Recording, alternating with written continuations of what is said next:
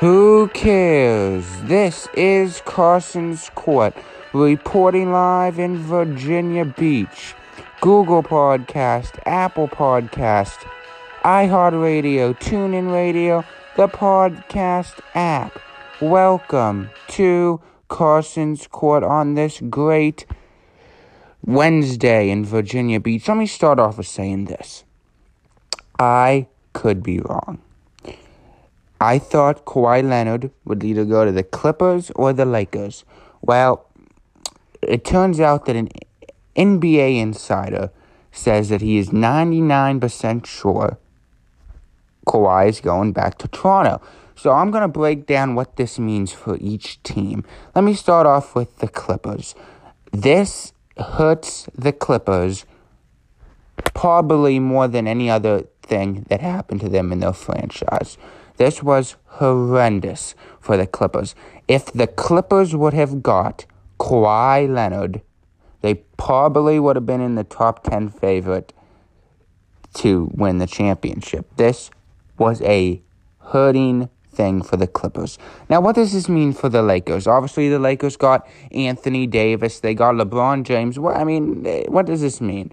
Well, it does bring their championships level down. Not as much as Milwaukee, but it brings them down. Obviously, Milwaukee's in the top 3. Golden State's in the top 3. The Lakers are number 1. I still think they'll be number 1 without Kawhi Leonard.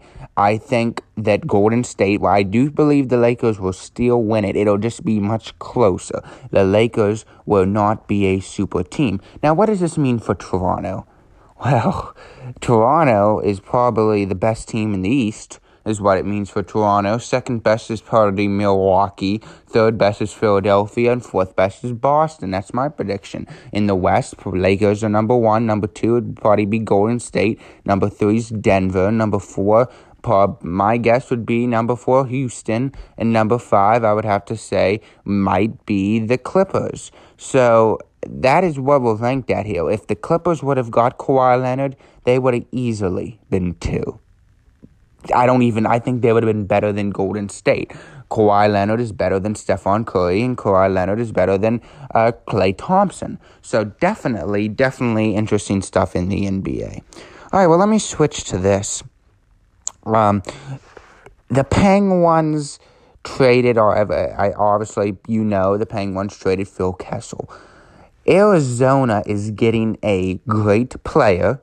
Arizona is getting a star player. Let me just say this. I think, and I know I said this yesterday, and I know we talked about this yesterday, but I believe this was a hurting thing for the Penguins. I think it was a mistake, and, when the Penguins let Kunitz go to Tampa Bay, I thought that's a mistake. Well, Penguins obviously a lot of players left the Penguins. That was the year they got knocked out by Ovechkin in the Capitals. I believe that was a mistake. I still do think that was a mistake. Now, by them trading Phil Kessel is when you pump the brakes here a little bit and say, hey, what's going on? Trading Phil Kessel is like trading Anthony Davis on the Lakers. Maybe not as significant. You can't compare the two because it's NBA and NHL. I get that, but still. And a lot of people are probably saying, well, the Penguins, they needed to rebuild. Would you please stop? Number 1, they did not need to rebuild. I think they played a competitive organization in the playoffs. I think if they played the Carolina Hurricanes, the Penguins would have won. I think that it does by matchups. If the Capitals play the Islanders, would the New York Islanders win? I think so. Because I think the Islanders are that good. They should have beat Carolina. They should. I thought when the Washington Capitals got eliminated, I thought the New York and the Tampa Bay got eliminated and the Pittsburgh Penguins got eliminated. I thought the Islanders would win the Stanley Cup. Not the East, the Stanley Cup. So, yes, that is a big surprise out of NHL and a surprise that I think the Penguins will regret in the near future. He was probably the third best player. It probably went Sidney Crosby, Malkin, and Phil Kessel. So they basically traded the third best player. So that was definitely hurting for the Penguins organization. Coming up at the wrap-up podcast, I'm going to be naming the top 10 best NBA fan bases. Stay tuned for that. But I wanted to switch to breaking news. This really isn't breaking news anymore. But number one, we haven't heard yet Kawhi's decision. That was just what more likely people are saying. More than likely people are saying, I'm pretty sure he's going to the Raptors now. I feel pretty confident about that. And so I do believe he's going to the Toronto Raptors. All right, well, stay tuned. Coming up on my show, we still got MLB. Pirates win again. What do I think of the Pirates? Which teams do I think at the bottom that I could see slowly moving up to the top, if not a wild card winning the division? Stay tuned for all that coming up on Carson Squad. We'll be right back. Welcome back to the Carson Squad podcast. I'm going to be naming the teams that are at the bottom that I could see coming up to the top in the NBA, in the MLB. First off, you got to look at Pirates. The Pirates are on a roll, winning the last 9 or 10 games out of 13. They played 13 games and won 9 out of that. That is incredible for the Pittsburgh Pirates. So I think the Pirates are definitely a team you need to keep an eye on. I think the Cincinnati Reds, maybe not this year, but especially next year, is a team that you need to keep an eye on. Believe it or not, they're only 1 game out of moving up, and they're only 6 or 7 games out of first place. That is pretty good for the Cincinnati Reds. So I could see that you need to keep an eye on the Reds, the Penguins. I still think, even though they lost to the New York Yankees, I still think you need to keep an eye on the Boston Red Sox. I think that they will come up. I think they'll get a wild card. I agree with Mike. I don't think they will catch the Yankees, but I do believe that they will come up and at least get second place in that division. It's a very competitive decision, but I think they can do it. And I also agree with Mike. I think you got to keep an eye on the Colorado Rockies. I think that they are a team that can catch their division.